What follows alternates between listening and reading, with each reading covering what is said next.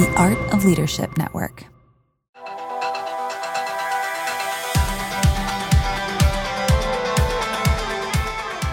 Welcome to Lead Culture with Jenni Catron, brought to you by Foresight, a podcast all about building confident leaders, extraordinary teams, and thriving cultures. The goal is to equip you to lead yourself well so you can lead others better. Thank you for choosing to listen today and enjoy this episode.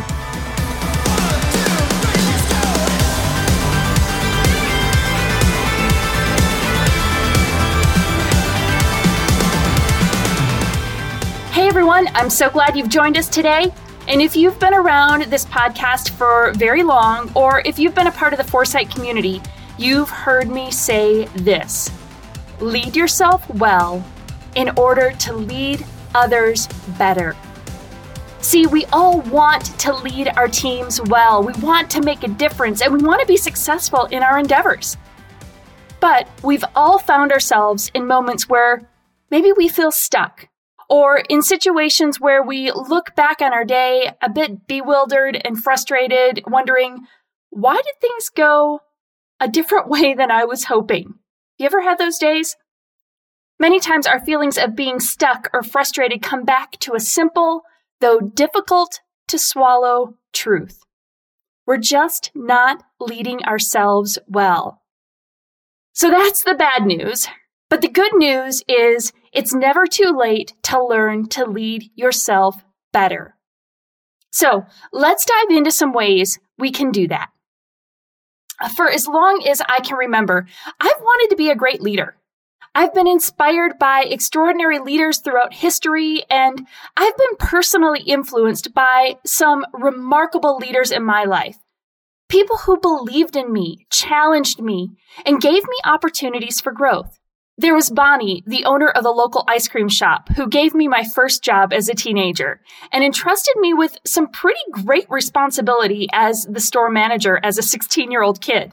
Or Greg, the president of the record company I worked for in Nashville, which was my first job out of college, but he saw potential in me and intentionally invested in my growth and development.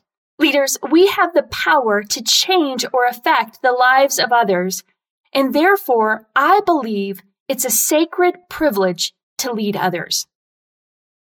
I hope you've been influenced by a great leader, someone who led by example with great character and integrity, someone who saw your potential and gave you opportunities to grow and learn. And regrettably, I suspect you've also been influenced by a poor leader. Someone who wielded their influence for their own power and advancement, and they were probably discouraging and demotivated you at times. We need great leaders. We need people who recognize the significance of their influence on others and are intentional to use that influence for good. Now, to be completely honest, my early leadership journey was marked by kind of a misunderstanding of what it really means to lead well. And following the path that I'd seen from others before me, I expeditiously climbed the corporate ladder, read all the leadership books, barked some orders, and bulldozed my way to success. I was going to succeed. And that's what I thought it meant to lead. But I soon realized I wasn't having the influence I hoped for. I was becoming increasingly aware that I needed a different set of skills for leadership. My problem was that I had a hard time keeping up with the rapid rate of growth and change required by the industry that I was in, the music business at the time. And so I was making leadership decisions that were more about my survival than they were about the welfare of my team or the organization. I had the tools to grow things rapidly, but I lacked the emotional, spiritual, and intellectual health to sustain it all. And I bet some of you can relate to this too. I was watching my peers burn out at alarming rates because we were operating with this never-ending, get-it-done mentality in a culture where hustle was the first priority. Sound familiar? And the lesson I was quickly learning was that my lasting impact was related to how well I was going to lead myself in the midst of the pressure that I felt to perform. In fact, I remember one particular Saturday morning during that season. It should have been a relaxing day without a big agenda. But I woke up a ball of stress, torn between spending time with my family, or using the time to catch up on the mountain of work that's kind of lingering in my mind. You ever had one of those days? And so my husband picked up on my stress and he asked, "What do you want to do, Jen?" And I kind of thought it was a dumb question. I didn't have time to think about what I wanted. I was leading a rapidly growing organization, overseeing a multi-million-dollar building project, and writing my first book. There wasn't time to think about what I wanted. There was barely time to do everything I needed to do. But my husband's question triggered an avalanche of emotion that took me months of counseling to crawl out of, if I'm honest. And what emerged was a realization of how disconnected I'd become from myself. I was lacking self-awareness, and it was impacting every area of my life. Emotional intelligence expert and psychologist Daniel Goleman defines self-awareness as having a deep understanding of one's emotions, strengths, weaknesses, needs, and drives. People with strong self-awareness are neither overly critical nor unrealistically hopeful. Rather, they are honest with themselves and with others. Now, I want to read that to you again because I think we just need to kind of embrace it a little bit. He says, self-awareness is having a deep understanding of one's emotions, strengths, weaknesses, needs, and drives. People with strong self-awareness are neither overly critical nor unrealistically hopeful. Rather, they are honest with themselves and with others. See, in that season of life, I wasn't being honest with myself or with others about my capacity and my limits, if I'm honest. And as a result, instead of succeeding, which I was so desperately trying to do, I was floundering everywhere. My relationship with my husband was tense. I was short-tempered with my team, and time with my friends was pretty non-existent. A crash course in self-awareness opened my eyes to the importance of this topic. Even to this day, I believe that self-awareness is a secret weapon of successful people. When we have a deep understanding of what's going on inside of us, we can be more conscious of how we impact others and therefore be more intentional in everything we do. I want to give you 3 reasons self-awareness is essential. And then later this month, I'll give you 4 dimensions to help you grow in leading yourself well. So let's look at these 3 reasons self-awareness is essential. First, self-awareness is essential because research tells us self-awareness is the strongest predictor of success.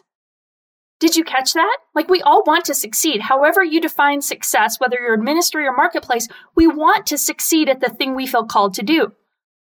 So self-awareness is the strongest predictor of success. A study by organizational consulting firm Green Peak Partners and Cornell University examined 72 executives at public and private companies and found that a high self-awareness score was the strongest predictor of overall success. And they go on to say that while experience, confidence, ability to make tough decisions, and other so-called hard skills were important, the researchers concluded that self-awareness was the key differentiator for the most successful leaders. The executives most likely to deliver good bottom-line results are actually self-aware leaders who are especially good at working with individuals and in teams. So essentially, self-awareness equips us to work with others in a way that leads to results. Second thing, self-awareness is essential because it equips you to know where to focus. Now, we all are dying for focus, aren't we? But rewind to a younger you, and I bet you had greater clarity about your passions and your goals for life. But fast forward and layer on the complexity of work experience, family life, increased responsibilities, and you've likely lost that same level of clarity. When we're responding to all the shoulds, and we all feel the shoulds, don't we? When we're responding to all the shoulds that come at us, it seems we don't have the luxury of knowing what we really want. That was a question my husband posed to me that Saturday morning. But when we commit to being self-aware, we fight to stay connected to our core longings, our sense of calling, our sense of purpose. We know our strengths and weaknesses, which equips us to know where to focus our growth efforts. And the tendency is to feel that this is maybe selfish or self-focused. But the reality is that those we influence get our best engagement when we know ourselves well and are leaning into our strengths. And then third, self-awareness is essential because it actually makes you less self-focused. And it sounds counterintuitive, but the more self-aware we become, the less self-focused we actually are. When we're self-aware, we are more in touch with how we engage others and how they experience us. We know when we're under stress and are more likely to catch ourselves before we say that sarcastic comment or respond rather curtly. The more self-aware we are, the more in tune we'll be to our emotions and how they're coming out through our actions, because they're showing up somewhere, aren't they? We notice how we affect others and more deliberately consider what we need to do to act in a way that is respectful to others. So, now that you know why self-awareness is essential, let me share with you the core elements of self-awareness. A dear friend of mine and fantastic leadership coach named Beth Graybill says there are 3 important steps of self-awareness. Awareness of myself, awareness of others, and awareness of how others experience themselves around me. That third one is so key. Awareness of how others experience themselves around me. So let's look at these 3. The first, awareness of myself. Self-awareness starts with self-observation. How well do I know myself? Do I know what I think, feel, and believe? And do I act in a way that is an accurate reflection of how people experience me? Secondly, awareness of others. Self-awareness increases with the observation of others. Do I know the people around me? And do I understand how they will respond to interactions and conversations? And third, awareness of how others experience themselves around me. And this final stage involves paying attention to how others feel about themselves when they're around you. So ask yourself, have I ever noticed how I make people feel about themselves around me? Do you make people feel insecure or confident about their decisions? Do you make them feel empowered or apathetic about their choices? Do you make them feel creative or stifled with the project that they're working on? When we lack self-awareness, we miss those social cues that indicate that others are maybe walking on eggshells around you or might be afraid to speak up when they're with you. Greater self-awareness helps you understand how others experience you, and you're able to adjust your style to others rather than expecting them to adjust to you. That's part of leadership. We go first. We set the tone. We create the space and the context. So we must be aware of these things. Ultimately, self-leadership is a journey that begins with a commitment to grow in your self-awareness and then embracing the behaviors of leading yourself well. Self-awareness is an essential asset in living out your purpose with confidence. That's what we want, right? And when you have a clear understanding of who you are, what you value, and what you hope to achieve, coupled with an awareness of your emotions and needs, you will engage others with an honesty and vulnerability that is contagious and compelling. And that, my friends, is extraordinary leadership. So here's something I want you to think about today and this week. I want you to prioritize time in your life to consider, what do you think, feel, and believe? When's the last time you asked yourself questions like that? Another question to consider is, how do others experience you?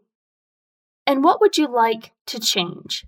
As we conclude our time together today, I hope you feel encouraged that leading yourself well is a journey worth embarking on. I promise you it's worth it. A little painful at times, but incredibly worth it. I truly believe it will change things both for you and for those you lead. Thank you for listening to the Lead Culture Podcast with Jenni Catron, brought to you by Foresight. At Foresight, we are cultivating healthy leaders to lead thriving organizations. If you have any questions, please email us at podcast@getforesight.com. That's the word podcast at get4sight.com. If this content has helped you in any way, we'd love it if you would share this with your friends and on social networks. Also, don't forget to follow or subscribe wherever you listen to quality podcasts so you don't miss any of the amazing content coming from Lead Culture with Jenni Catron. Your comments mean the world to us, so please consider taking a quick moment to rate and review our podcast. Remember, you need foresight for success. We'll see you next time.